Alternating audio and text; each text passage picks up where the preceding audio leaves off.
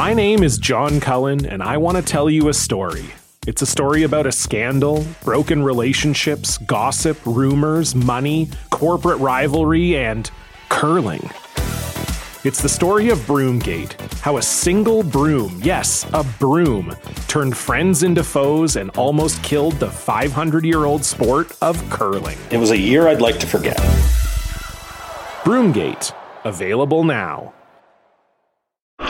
You're listening to a Frequency Podcast Network production in association with City News. I'm not saying that we've made incredible progress and solved racism in Canada by all of us white folks vowing to listen and learn over the past few years. I'm not saying that at all. But I would have at least liked to think that we learned a few simple things. Simple things like blackface is bad. It's racist. Don't do it. And yet, a day of Halloween fun quickly turned to racism at Parkdale Collegiate Institute when a teacher came to class in blackface on Friday. Students say the grade 9 business teacher, who is white, should have known better. That clip's not from 2001. It's not from 2011. It's not even from 2020. It's from last Halloween in Toronto. And even when we discuss massive network TV shows using blackface, we are not talking about the black and white era, or the 60s, 70s, or 80s. We're talking about Tina Fey's 30 Rock in the 2010s. And it wasn't just an isolated gag. Multiple plot lines featured it. So as much as we may know, collectively, that blackface is offensive and racist, it somehow seems to keep happening. So what don't we understand about it? What context are we missing? And why do so many Canadians somehow see this as an American thing, when it's in our schools, our history, and in our entertainment too? I'm Jordan Heath Rawlings. This is The Big Story. Dr. Cheryl Thompson is an author, a public speaker, a professor at the School of Performing Arts at X University.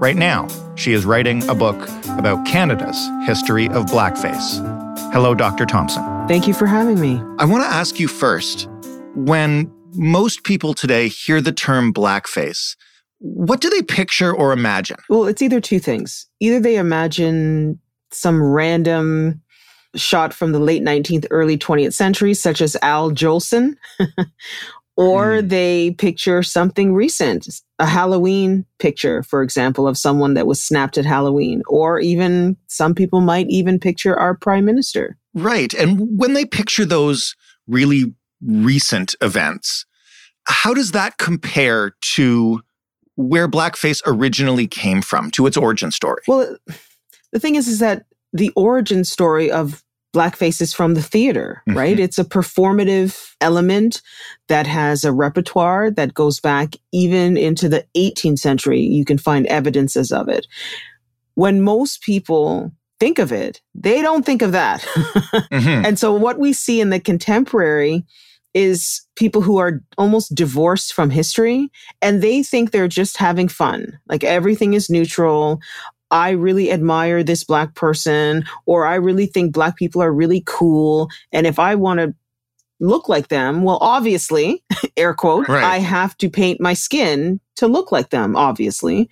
I think a lot of people who do this in the contemporary, that is literally what their thought pattern is. I won't ask you to explain the entire history of blackface to us, because I know, first of all, that you want us to read the book. But maybe you could tell that origin story of how it came to be part of the performance and what it was intended for back then. Yeah, absolutely. I mean, I'm not going to give the whole history as you pointed to, but most people point to 1831, 1832. There was a white American performer by the name of Thomas Daddy Rice, who claims, this is just something that's been passed down over, the decades, that he was traveling through sort of the lower Mississippi. He saw an African-American man who was a stable hand, sort of dancing a kind of jig. He liked what he saw. He then painted his face and his body black, went on the stage and danced what was known as Jim Crow. That is what many people point to as the beginning of blackface.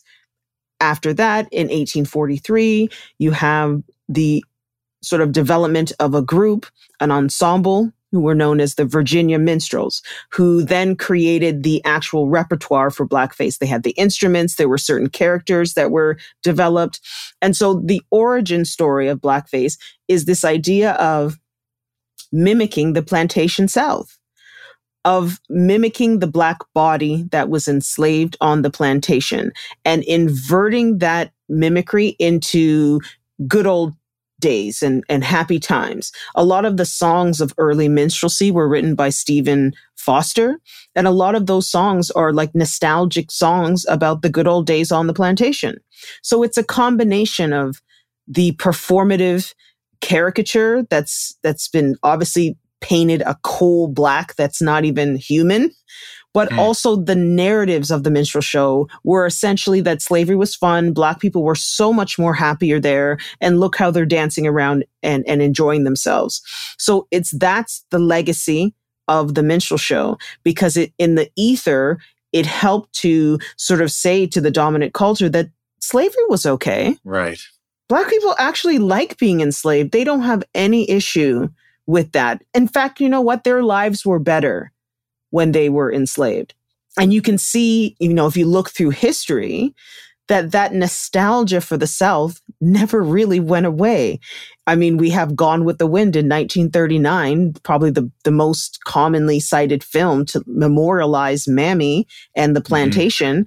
Even though they were not in blackface, essentially they were, because they were portraying themselves as the happy slave on the plantation.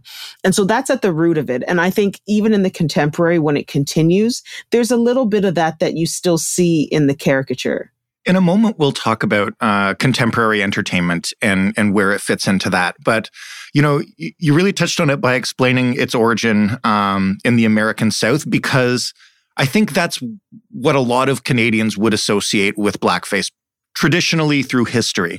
When did it come to Canada, and what do we know about blackface in Canada back in the early days? Yeah, and I should be clear that even though the minstrel show itself was set in the American South, the performers were all Northerners.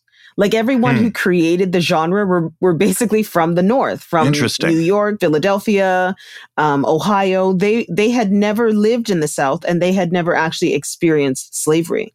So it was like their rendering of what it would have been like to be on the plantation. And so you're asking when it came to Canada. I mean, it came to Canada almost immediately, because like Northern Americans, Canadians also had a fascination with the plantation South. There was also, this narrative of, and if you put it into context, the time period that I'm talking about is sort of mid to late 19th century, early 20th century. So for historians out there, that is a time of what they would call industrialization, urbanization. So you have the cities of the North are becoming incredibly populated, busy, dirty, a lot of people having to cohabitate that maybe don't really like each other. And then in its inverse, you have the pastoral South, where everything is so calm and people are so nice. That's where Southern hospitality comes from. So for the Northern person, Northern US or Canada, to then be sort of experiencing the South through performance, it was essentially an escapism, right? It allowed you to imagine that there's a world where people stay in their place, and you don't have the tensions of the industrialized North. People fighting for space and jobs, and maybe you're seeing people in your community and you don't want them to live there. You just don't have to deal with that. So you can escape into this pastoral landscape, essentially, that's being crafted through the minstrel show. So in Canada, we've always enjoyed American entertainments. It's just the truth. Right. It's at the core. Why? Because we've often lacked the infrastructure to build our own. It's only really been in the last maybe 50, 60 years that you can say that there's a Canadian infrastructure for cultural production. Before then, a lot of what we would have been consuming was coming from either the US or Britain or France or somewhere else. we just weren't producing ourselves. Hence why the CRTC was created in the first place, because there was a sense that not only do we need to protect Canadian content, but maybe we need to start producing it.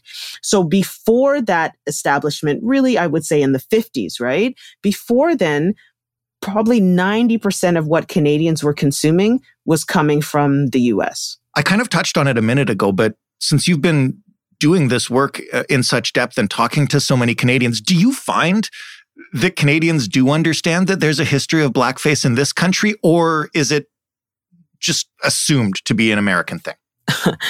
I mean, I kind of have to laugh because often they tell me, oh yeah, we used to go down to the Legion and watch a show. Or they say, oh yeah, I think there's pictures of my grandparents in blackface in the 50s. I'm telling you the truth. I have yet to meet a white Canadian of a certain age who doesn't tell me that either they went to a show as a child, a parent or a grandparent was in a show, or they remember seeing it. Like they remember, one person told me they were in church and there was a church minstrel show that happened at their church. So I think this is kind of like a unspoken secret that most people of a certain age, this would have been common entertainment. If you were alive in the 40s, 50s, and even into the 60s, you probably went to a minstrel show at one point in your life. We've done episodes of this show in the past, talking about what kind of Black history, if any, is taught in Canadian schools. And I am always shocked to find how little is there, even when it comes to things like slavery in Canada. Is this something that is in the curriculum, that should be in the curriculum? And what do Canadians need to learn about it? I mean, part of me wants to say, I think we just have to wait for my book to come out. Right. When does it come out? Well, I mean, I'm writing it now. So, that's a process. There are going to be a couple more years at least. I can't even make people pre-order it yet, huh? No, unfortunately. But the reason I say that is because this is the kind of topic that you really have to have a nuanced understanding of history that is even beyond the stage, right? You have to have a nuanced understanding of the racial culture at various stages in history. So if you take the moment when Al Jolson is wearing blackface in The Jazz Singer in like 1927, that is a different moment than when Thomas Daddy Rice is dancing Jim Crow in the 1830s. Right. Like totally different, like a century apart, and so much nuance, right? So I would caution teachers to present this in the classroom, because you often don't have the time to unpack and there isn't a context that you can give, right? And obviously we live in a social media age. If a teacher did try to address this in the classroom and didn't have a nuanced understanding, next thing you know, someone's on their Twitter like, look what my teacher put up in the classroom. Yeah. And it's like some, racist blackface performer from 100 years ago. And then there's this whole thing. I mean, many listeners might not know this, but in the fall of 2021, there was an incident at Parkdale Collegiate here in yes. Toronto, right? But elaborate for our listeners. Right. So there was a teacher for Halloween who came with his face painted black, but it was for Halloween. And according to reports, he went to a school assembly and he was walking around. The students were kind of expressing discomfort and some getting angry, but the teachers were basically ignoring it. They really didn't say anything. And then obviously parents were informed, and then it hit the media, and it was a whole sort of a media blitz, I guess you could call it. And then he was subsequently, I think he was fired, but he was suspended. And then I think he was let go from the school. But so that kind of thing, right? In the 21st century, imagine if that teacher tried to teach blackface in the class. Fair. Yeah. So, you really do need the tools. And this is just the truth. The book that I'm working on is really going to be the first ever book of its kind to really unpack this history in relation. So it's a book about Canadian blackface, but I have to talk about everything else before I get to Canada. So you're going to have some context to understand how it is that this genre of performance was literally performed in Canada for, I would wager, at least 130 years on a regular basis.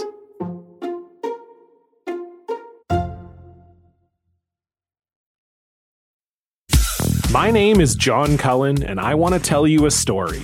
It's a story about a scandal, broken relationships, gossip, rumors, money, corporate rivalry, and curling. It's the story of Broomgate, how a single broom, yes, a broom, turned friends into foes and almost killed the 500-year-old sport of curling. It was a year I'd like to forget. Broomgate, available now.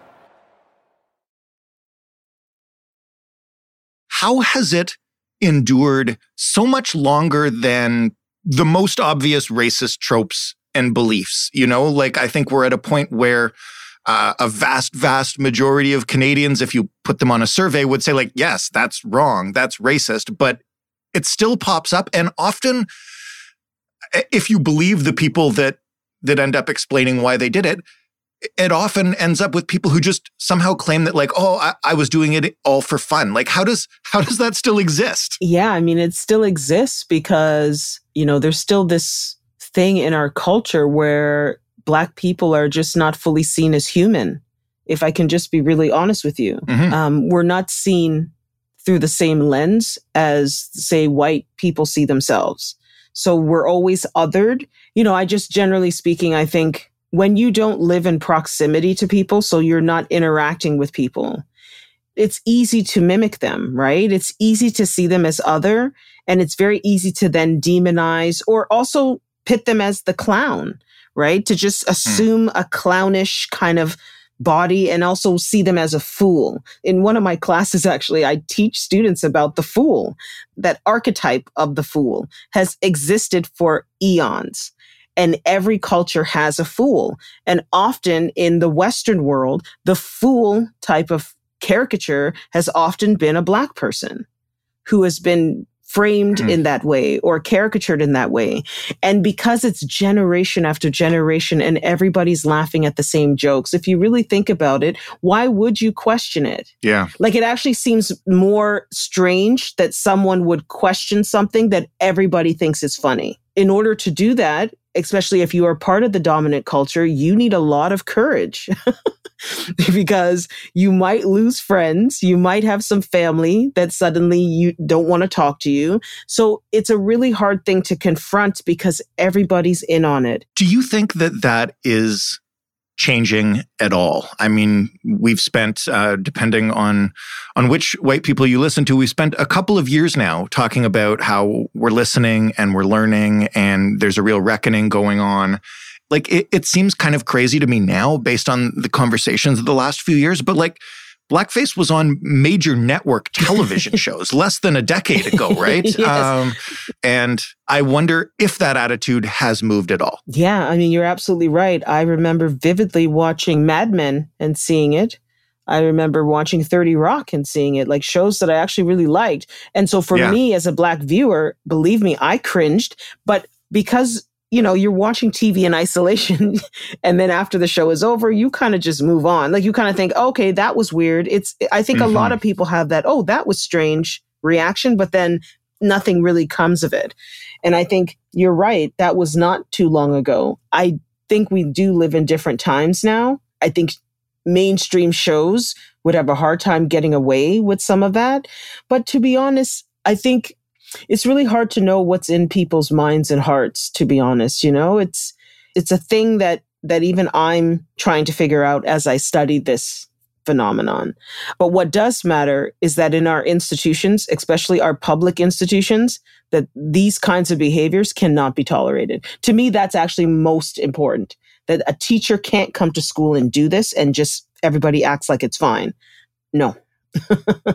Absolutely not. I'll ask you as we get close to wrapping up then, when you struggle with that in your work, what are you trying to get your head around as you try to put this together? Well, especially I have so many artifacts that are basically community-based blackface shows that were put on by local members of the community, such as church groups, a lot of like single events, like, you know, dating events they might be a minstrel show that was tied into the couples event. Really? Oh yeah.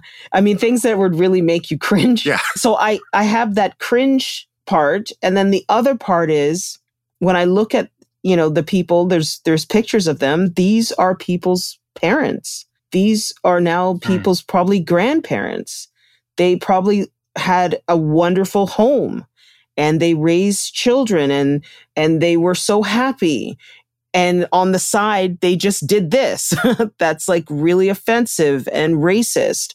And it's like, how do you reconcile that? Yeah. So I know when I get to that part in the book, I'm going to have to, figure out a way to explain this cognitive dissonance, because that's exactly what it is. Do the people you're talking to about that stuff, do you see them cringe too, or is it you? There's cringe, but I've also experienced people who I think are ashamed. I know I've had people, white Canadians, send me artifacts from their own family collection. Like someone dies and you're clearing out the house and then you stumble upon a box with some old pictures. And then because, people are starting to know me in the country that I'm doing this work, I've had people email me and say, I have this, can I send it to you? Because I know that you actually might know what to do with it. And then they add a caveat to please not to publish their names, right? So don't say where you got this from. And so for me, that obviously suggests that that person is ashamed and maybe they feel guilty and they don't want anyone to know that, grandma might have been racist. But I think what's really healthy to understand is everyone in grandma's generation was racist, probably. Right. Like, we're not talking about an individual family. Like, we're talking about a culture of racism. It doesn't reside in one person. And I say that because I think a lot of white Canadians need to kind of free themselves from this idea that it's just their family. So if they get called out as racist, they'll be the only ones.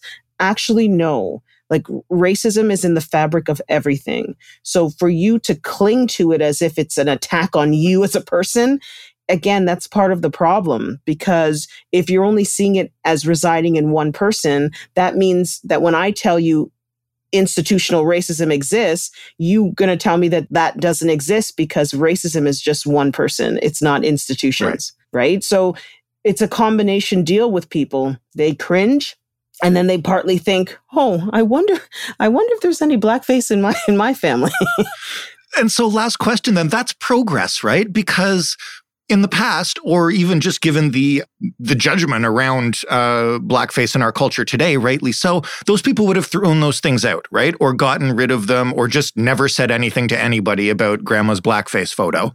And now they're recognizing that this is part of our history that needs to be preserved and reckoned with, right? I'm trying to put an optimistic spin on this here, maybe failing, but do you see what I'm saying? No. I completely agree with you. The fact that people are reaching out to me, a Black Canadian, and saying, hey, look, I have this. I don't believe that would have been the case 20 years ago. Absolutely. So I think we're at the beginning of people kind of recognizing that here's the truth.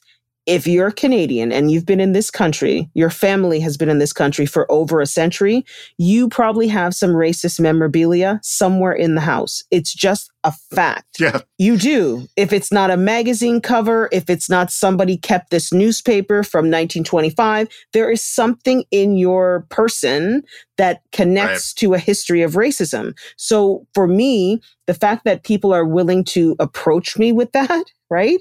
In fact, somebody just got in touch just this week and said, hey, I found this racist cartoon from a newspaper from 1925. Do you think you'd want it? Would it be useful? Yes, please. Yes. And I say, yes, thank you very much. Exactly. So I do see that as progress. And I don't think that's like rose-colored glasses. I really do think that is the beginning of people realizing that if you are part of the dominant culture, that means you have the memorabilia of the dominant culture going back generations. And the only way you're going to heal is to take all that out the closet and we start to unpack it and talk about it. Dr. Thompson, thank you so much for unpacking some of this with me today. Thank you for having me. Dr. Cheryl Thompson, if I had a pre-order link, this is where I would tell you to go get her book. I can't wait to read it. That was The Big Story. For more from us, you know where to find us, thebigstorypodcast.ca, or on Twitter at thebigstoryfpn, or via email at thebigstorypodcast, all one word, at rci.rogers.com. One day, I'm going to do this whole outro in one breath, and I'm going to feel great about it. But until then, You can find this podcast in any podcast player you like. When you do, remember to rate it, remember to review it, and most importantly, remember to tell your friends. Thanks for listening. I'm Jordan Heath Rawlings. We'll talk tomorrow.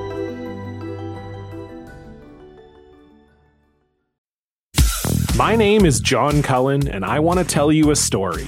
It's a story about a scandal, broken relationships, gossip, rumors, money, corporate rivalry, and curling. It's the story of Broomgate, how a single broom, yes, a broom, turned friends into foes and almost killed the 500-year-old sport of curling. It was a year I'd like to forget. Broomgate, available now.